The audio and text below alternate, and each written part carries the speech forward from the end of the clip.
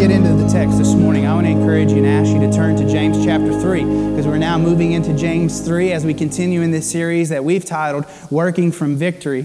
As we've moved through the text of James, the book of James, the half-brother of Jesus, who we talked about before, how Brother Garrett reminded us of last week, that James was not a believer, that he questioned Jesus, he doubted Jesus, even as his family, he doubted him.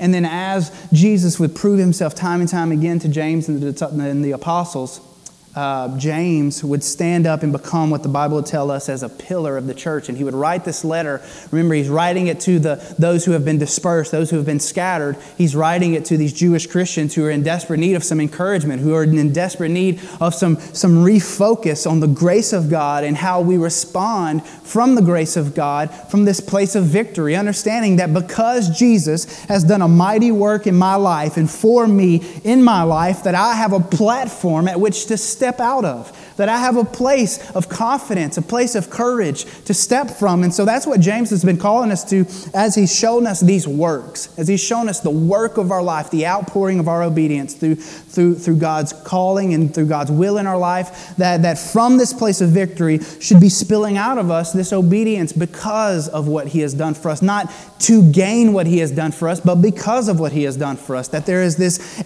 not so much an expectation from God's part, but there should be this expectation from within us, that God has done something for me, and through my workings, others are influenced. And that's been where we've talked about. And we've talked about our hearing. We've talked about our doing, being doers of the word, not just hearers, but we did talk about listening. And then we've talked about, just working out these things that are deeds, that are works, that they should be a representation of our faith and our faith lived out in front of us. And Brother Garen gave us some examples, some unbelievable examples of two completely different people last week with Abraham and Rahab. One being born of this lineage that God said, I would bless you and make many nations from you. And then the other one being a harlot or a prostitute in this place that God would allow to come into His family through faith. And so these works of faith that we see that have been laid before us. And as we move to this morning, we're going to see another example of what James is calling us to in this work of faith in our life, and specifically in the way that we speak.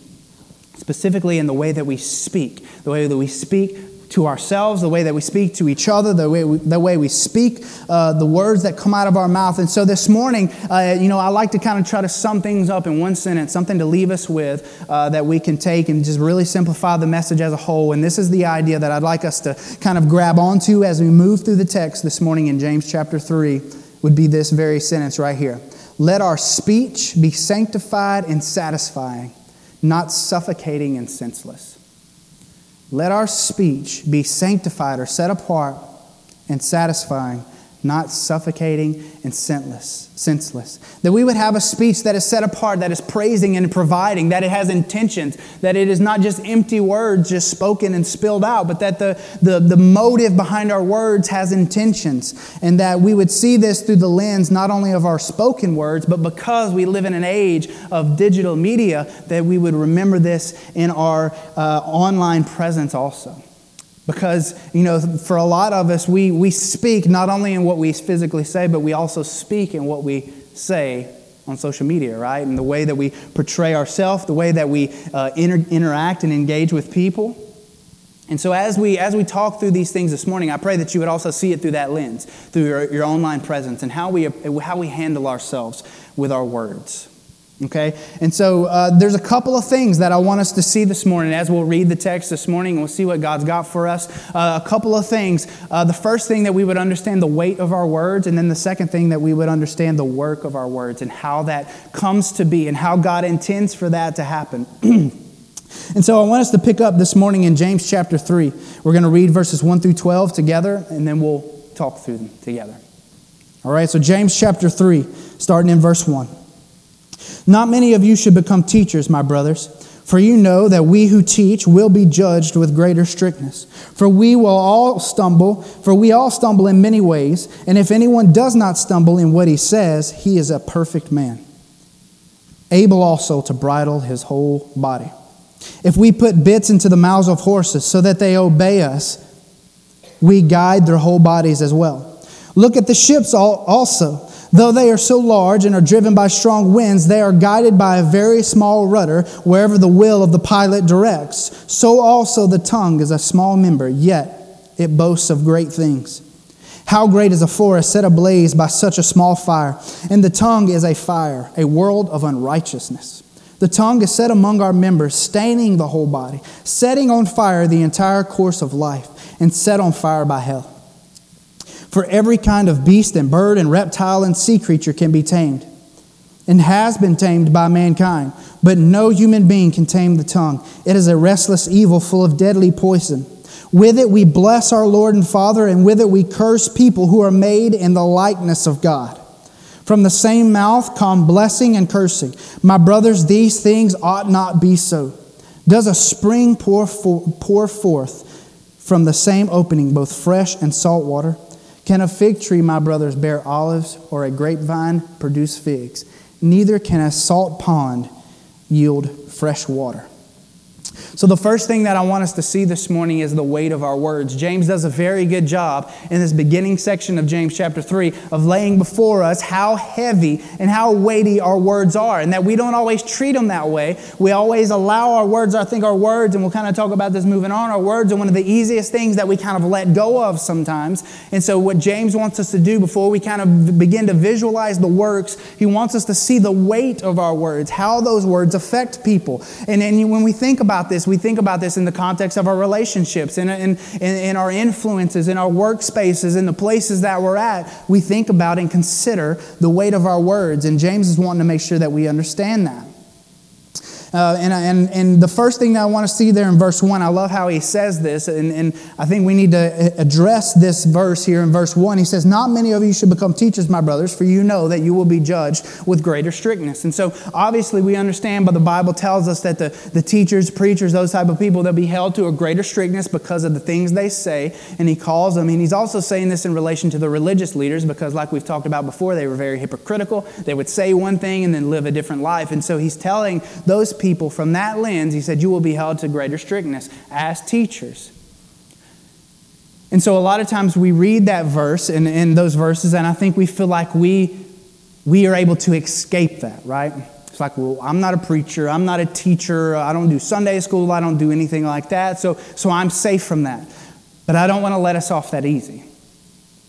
Because if we're really honest with ourselves, yes, there are those who are gifted and are called to teach and to preach and to do those types of things. But in reality, aren't we all teaching in some way, shape, or form, right? Aren't we all indoctrinating someone with the way that we talk, with the way that we act, with the words that we say, with the words that we type? Aren't we all leading in some way? And we are. And so in that sense, none of us can really escape the weight of the strictness that is applied to the teacher. We are all teaching. If you're a father, a mother, you're teaching. If you have coworkers, you're teaching by the words that you say and the way you're indoctrinating them based off of your beliefs. And especially if we call ourselves Christians, who are the people that James is writing to right here, he's telling them that there is weight to your words and that you are indoctrinating, you are teaching people about the faith that you believe and hold on to based off of the things that you're saying.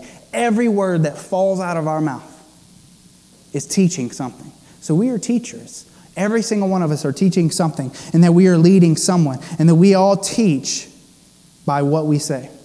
That we all teach by what we say. Especially, as parents, your kids. You are teachers to your kids. You are and will always be the most important preacher in their life. It doesn't matter what church you go to or what Sunday school class they attend.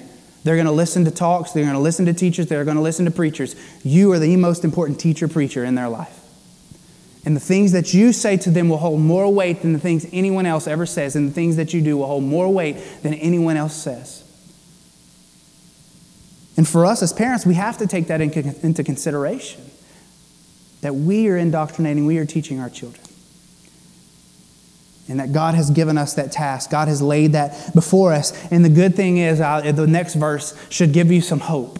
Because I know in our minds a lot of times we're thinking, well, yeah, I'm not qualified for that. That's not me. I'm not good enough for that. I don't have any place for that. I'm not able to bear that. Well, then in verse 2, he levels the playing field a little bit. He says, for we all stumble in many ways. Listen, he knows you're not perfect. He knows that there are a lot of ways that you won't be a great example. There's a lot of ways that I am not a great example. But remember, we're depending on something much bigger than ourselves. We're working from a place not of my own victory, but of Jesus' victory, right?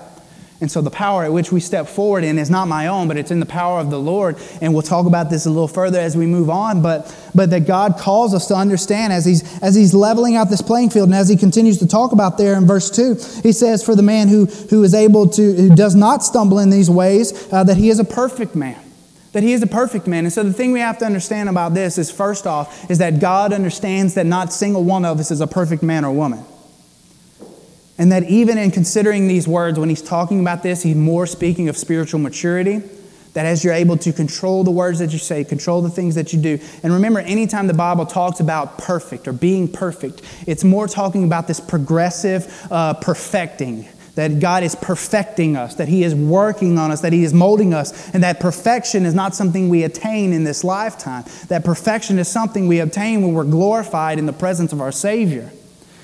And so He's calling us to this spiritual maturity, to this place where where we are working towards controlling our tongue. So this is this place, this is this work that He has called us to, not to earn salvation, but that is a reflection of our faith. It is a reflection of our profession of faith in the Lord Jesus, that we are stepping in this working where we are controlling our tongue. And then He begins to kind of lay out this illustration for us. He lays out these two illustrations. Well, the first one he talks about is he talks about a horse. He says the bits in verse 3. He says, if we put bits into the mouth of horses so that they obey us, we guide their whole bodies as well. So he's continuing to tell us the weight of the words, and he uses an illustration of the bit that goes into a horse's mouth, that the reins are pulled and steers the horse one way or the other. And so he says that bit in itself, being smaller than the whole, can control the direction of the body, that it can control the direction that horse is going. Even though the power isn't in the bit, even though there isn't size in the bit itself, that bit has the ability to change and move and motivate the trajectory of that horse. And so is it our tongue, the way that we speak. James showing us the weight of our words and how important, how valuable they are. That we should never neglect to see how important our words are. And he shows us this in this illustration, that even though the horse is bigger than the bit and the one controlling the bit, the bit leads. The bit leads. And then he goes to another illustration, and he says that there are ships. And considering these ships, in verse 4, he says, look at the ships also. Though they are so large and they are driven by strong winds, and that they are guided by a very small rudder, wherever the will of the pilot directs. So he shows us this other illustration, that there's this massive ship, and that the power that is moving this ship isn't even the power from within the ship, that this power is an external power moving the ship, but the rudder itself, this small little guide, moves the ship where it should go. And that even if there's a strong enough power from the outside to move the ship, to push the sails, that the rudder itself will be the thing that determines the trajectory of the ship itself. And what I think is very interesting about this is I think it's a really cool illustration that he decided to use. And he used these two different things. And a lot of times I've looked at this and I've just saw it as two kind of the same weighted illustrations. But in reality, he's showing us two different illustrations. One, when you consider the horse, a horse was more or less, unless it was dragged by something, but for the sake of the illustration, just imagine it as just one single horse, that the horse could only carry one person really, right? So he's speaking of kind of the weight of one entity or one person being influenced. But then he talks about a ship. And no ship can truly function without more than one person on it, right?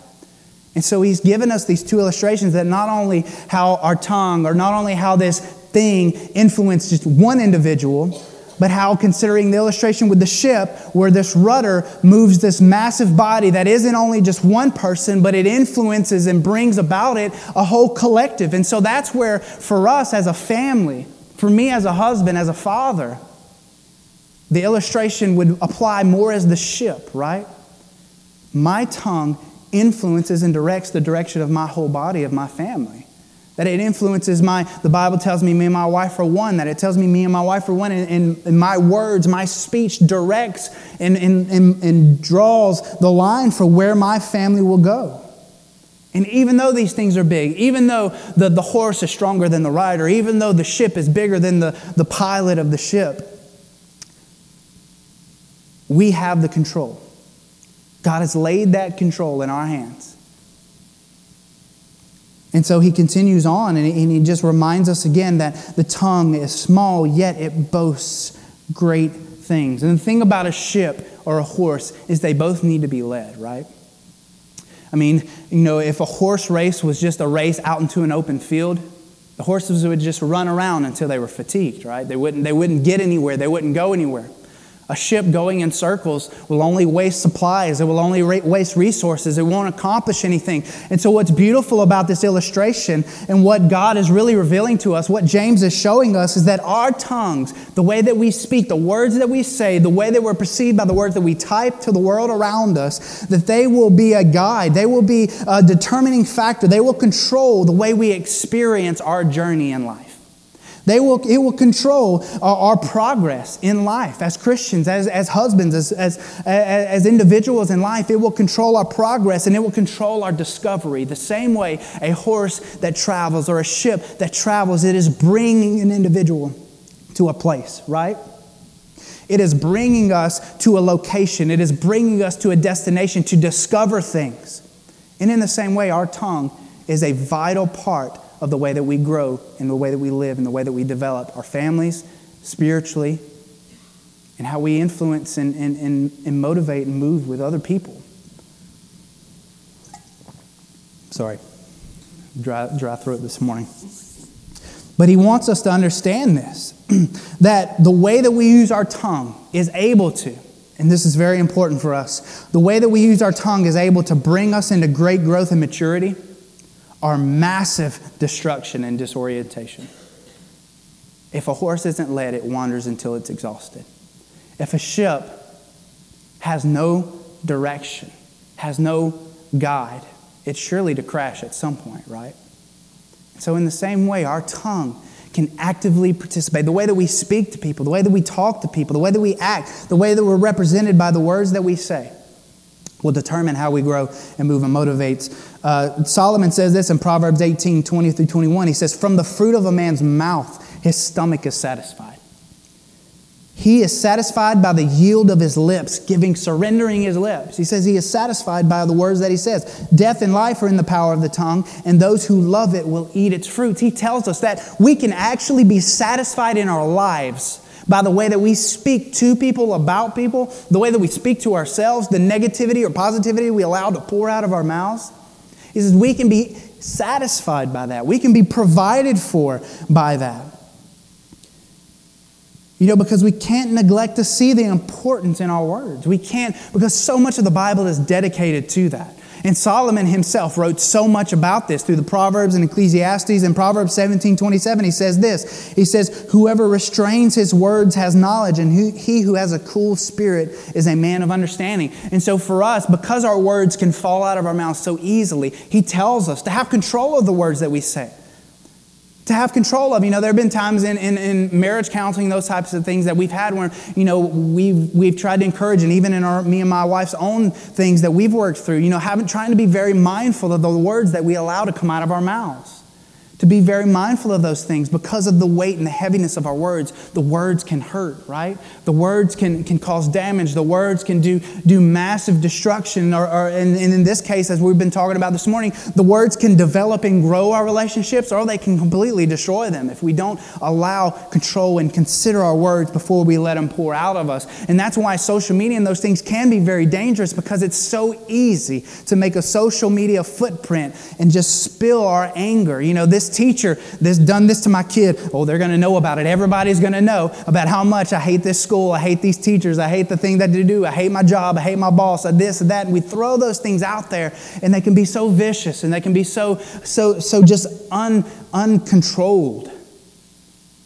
And James is calling us to be a people who are in control of our tongues.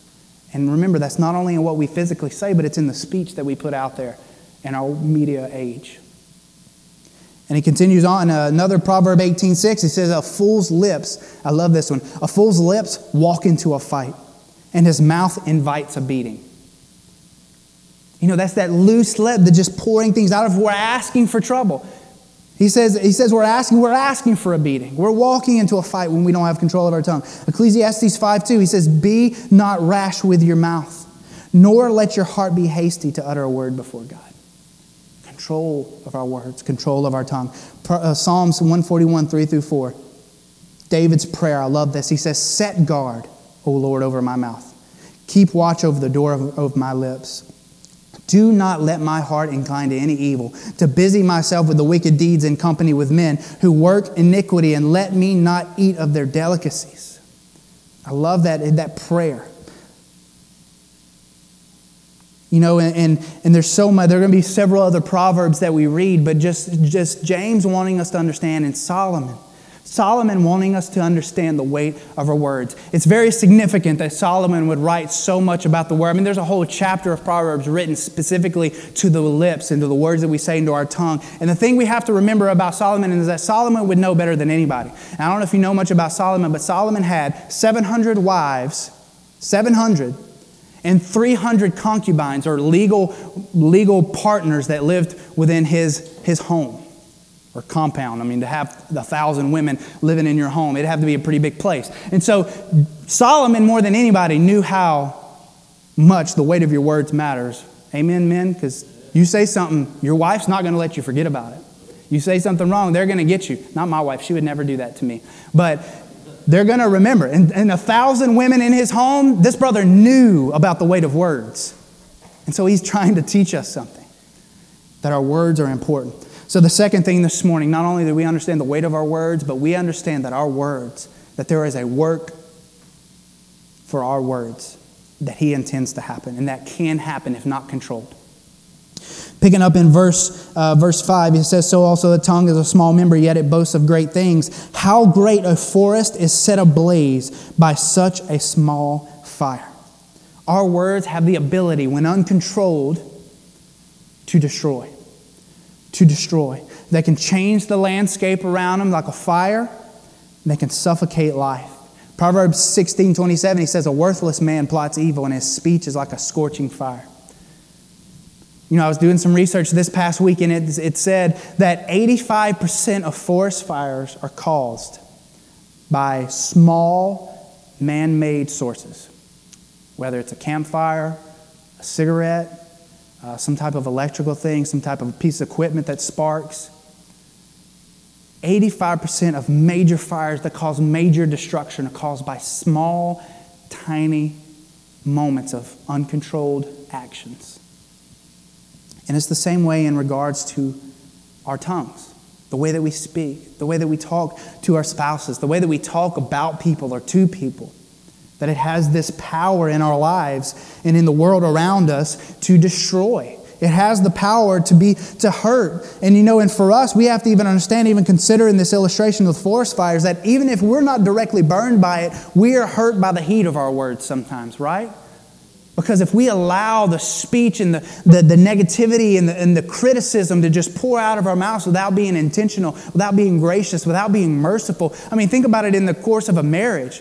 I mean, even if you're not the one being affected by it, if you're constantly pouring out without thinking or considering your words, pouring out these things on your spouse, even though you're not being burned by it, it is inevitable that the heat of those words are going to melt and mold the makeup of your relationship, right? They're going to melt it. They're going to mold it. They're going to manipulate. And even for us as individuals, I've been so bad at this before in my life, where if we're constantly speaking negativity, what's our mind going to start to think? Negativity, right? And I'm not saying being positive, being like naive and ignorant of things, but if we're constantly speaking negativity out of our mouths and into our lives, the heat of those words is going to start to manipulate our minds at some point. And we are going to think and see and approach everything in a negative light, a critical light. Especially if we're being critical of other people. 90% of the time, the criticism that we're applying to other people, we're applying that criticism back to ourselves by tenfold. And so if we can approach the way that we speak or think or talk about other people differently, it can change the way that we're affected by it and change the way that our lives move and motivate. Continuing on in verse 7, he says, for every kind of beast and bird and reptile and sea creature can and has been tamed by man. And so he's telling us, hey, look, wild animals have been tamed by man. Think of the most wild animal you can think of. And for us, he wants to continue on and he says, but the tongue, no one has tamed the tongue. So even the wildest of animal has been tamed, and he tells us that no man can tame the tongue. And what he's doing is he's not telling us it's impossible. This isn't our excuse. But he's showing us that a tongue that is not constantly controlled, not constantly pressed down on, not constantly considered, to not allow anger or emotions or in our weakness lack this control that takes away our sanctified speech. He says it's wild, and we have to remember that. Continuing on in verse 8, he says that it's a restless evil. It's a restless evil and a deadly poison. And I love this second illustration that he uses right here. The first one, he used a fire. You know, fire is very external. Fire is very consuming. Fire is very visible. But poison works a little differently, right? That our words, he says, are like a deadly poison. And the thing about poison, how it's different than fire, is it's more deceptive. That it works secretly within us, slowly, and then kills us. Which I think this is probably, in relationships, maybe the biggest. And I say relationships, husband, wife, friendships, different things, work relationships. This is probably the most common one in relationships. That we plant these words, we speak these things, we speak this poison out of our mouth without adequately thinking and considering about things before they come out, and we begin to poison ourselves, begin to poison our spouses, these individuals that we're speaking to or speaking about. You know, and so this poison begins to eat at us. And most of the time, this type of talk, this restless evil, this deadly poison, this fire, it comes from this place of pride and self-indulgence. It's harmful. But whenever James even here is calling us to this place to be speaking from a place of faith, it's from a place of self-denial, and that's helpful. He wants our speech to be more helpful than hurtful, but there's this fine line because it takes control. And not only control, but first off, because we know he's talking to believers, it takes the Spirit of God within us. It takes first a foundation of faith in Jesus, because no man can tame the tongue on his own. We need God's help. We need the Spirit of God to sanctify our minds, to set our minds apart, to transform our minds, to show us how I should be speaking to my spouse, how I should be speaking to my kids, how I should be speaking to my patients that I work with, how I should be speaking to my coworkers, how I should be speaking to individuals. You know, because the thing is that there are some things that are only poison depending on how they are handled. You know, and so when our words are a deadly poison, our words are only a deadly poison depending on how they're handled, right? Because in reality, good things can be poison to certain individuals. Like sugar can be poison to a diabetic. If they pour that in without consideration, without control, it can become a poison to their body. You know, oxygen, if not used properly, can be a poison. Medication not used as directed can be a poison. Too much exaltation and human praise can be a poison to a person's pride and building us up to prideful and humanistic ideas. And so there are all these things. Our words can be a poison if not controlled, if not considered, if not motivated and moved by the Spirit of God in our life. They can cause damage. And then he begins to move into this place, and this will be our challenge here this morning. As Christians, he calls us to this place of how we should be. He calls us to some consistency. He calls us to truly evaluate the things coming out of our mouths and that we are speaking. And he says in verse 10, he says, from the same mouth come blessing and cursing, my brothers. These things ought not be so. Does a spring pour forth from the same opening both fresh and salt water? Can a fig tree, my brothers, bear olives, or grapevine produce figs? Neither can a salt pond yield fresh water. He contrasts this fresh and salt and how that contributes to the life and the growth of things around it. He wants our speech to be consistent with our faith because it leads to life. You know, salt water will not supply the sustenance that a plant needs. It needs fresh water, right? It needs fresh water. And so that's what he's meant. If we want to speak life, it has to be a certain way. It can't be mixed. It can't be salt. He says it's got to be fresh. It's got to be from this place where Solomon would tell us in Proverbs 18:4, he said, the words of a man's mouth are a deep waters, and the fountain of wisdom is a bubbling brook. Proverbs 10:11 says, the mouth of the righteous is a fountain of life, but the mouth of the wicked conceals evil. Proverbs 12:25, anxiety in a man's heart weighs him down, but a good word makes him glad. Isn't that beautiful that he tells us that our words can literally lift the weight of anxiety out of somebody's heart? That if we would speak words of encouragement and positivity into somebody's life, encouraging them and just showing love to them, gracious and merciful to them, that it could lift anxiety, it could lift worry right out of their heart. We get to actively participate in that. Proverbs 12:18 says, there is one whose rash words are like a sword thrusts, but the tongue of the wise brings healing. That our words can not only lift anxiety out of somebody's heart, but it can bring healing to broken hearts. There's a work that our words can do. I mean, just think about that. Just sit down. Many of us here are married this morning, but just thinking about that in your relationship with your spouse. If we were truly to consider the things that just break you apart. Because in reality, our spouses, as spouses, we can really tear each other down better than anyone else can, right? If we don't think about our words, if we allow our anger or emotions to get the best of us, we can be pretty horrible to each other. But He calls us to this place where we consider and control, to this place where we can actually alleviate weights of anxiety from each other. That we can bring healing to brokenness that maybe we've caused in each other. That we can supply these things with each other if we consider our words. Proverbs 10:21, he says, the lips of the righteous feed many, but fools die for lack of sense. In Colossians 4:6, Paul would say this, let your speech always be gracious. And remember, we're not only talking about the words we say, but the things that we type and put out there for people to see. He says, always let it be gracious. Seasoned with salt or considered and thought over, so that you may know you ought to answer each person.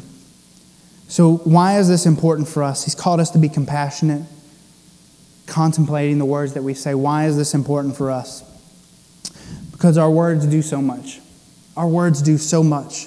They have the power to cause immediate or long-term effects. I mean, we can see that if you look up research. Verbal abuse is one of the most highly types of abuse now.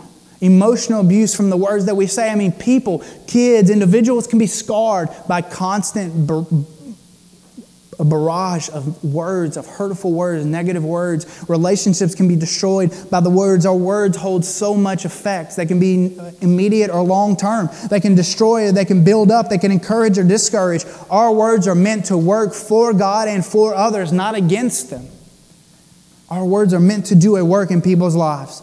And then I love this quote, kind of even speaking to it in a sense of our relationships. Gary Chapman, he's the author of a book called The 5 Love Languages. Maybe you've read it, but he said this. He said, our words are bullets or seeds.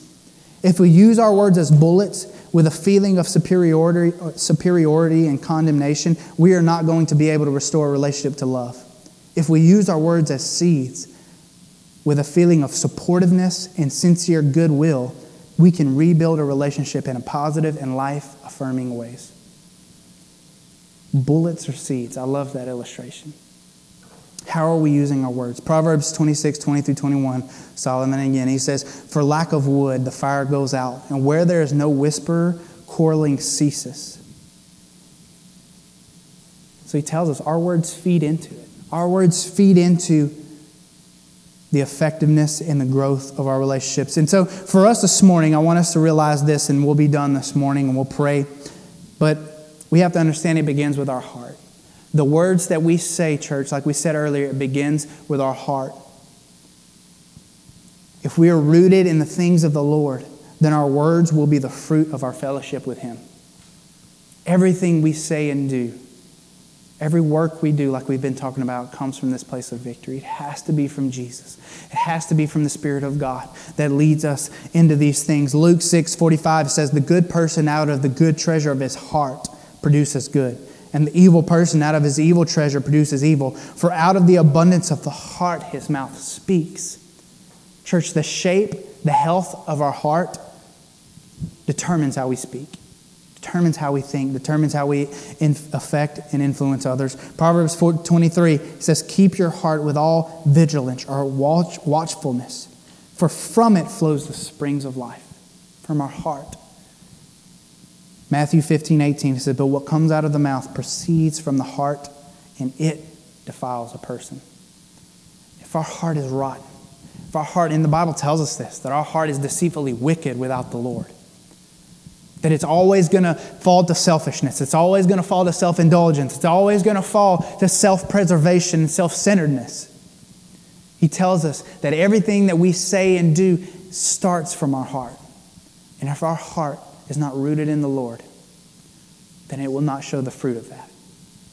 And the growth and the development and the encouragement that we try to do.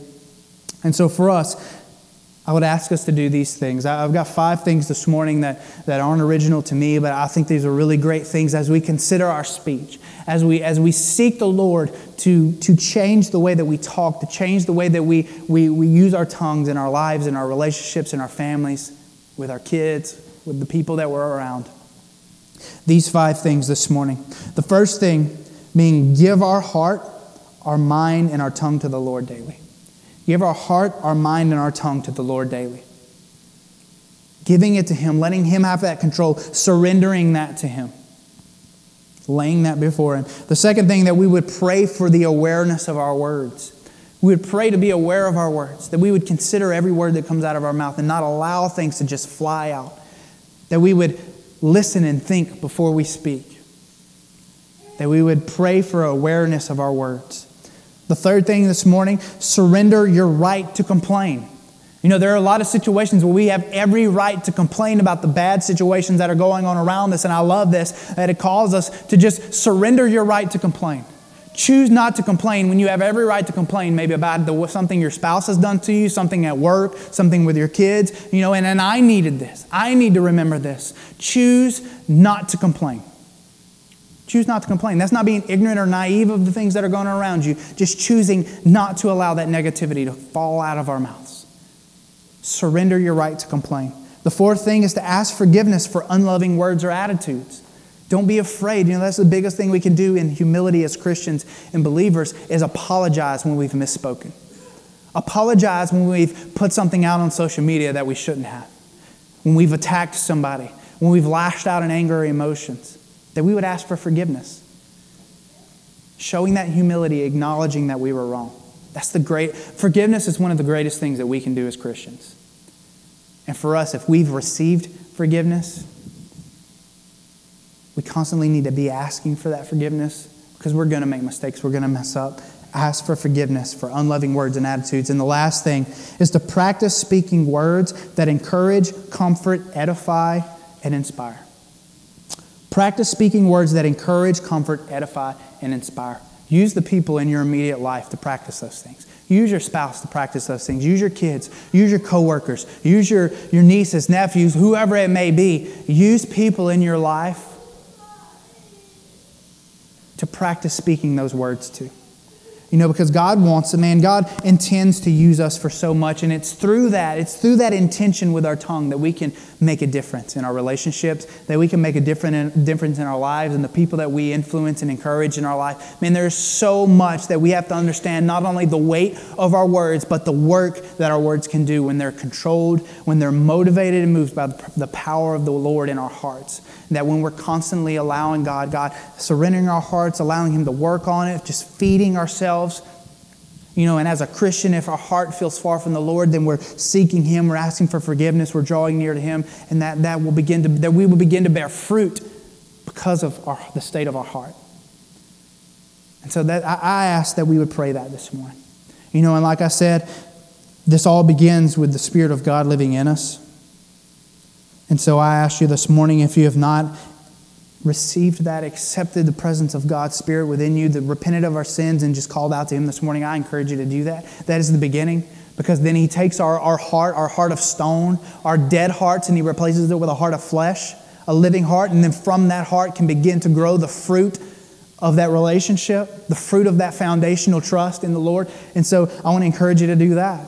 And as a Christian this morning, if you feel like the state of your heart is a little sick, a little deprived of nourishment, Then my prayer for you and my hope for you to pray this morning is, God, restore my heart.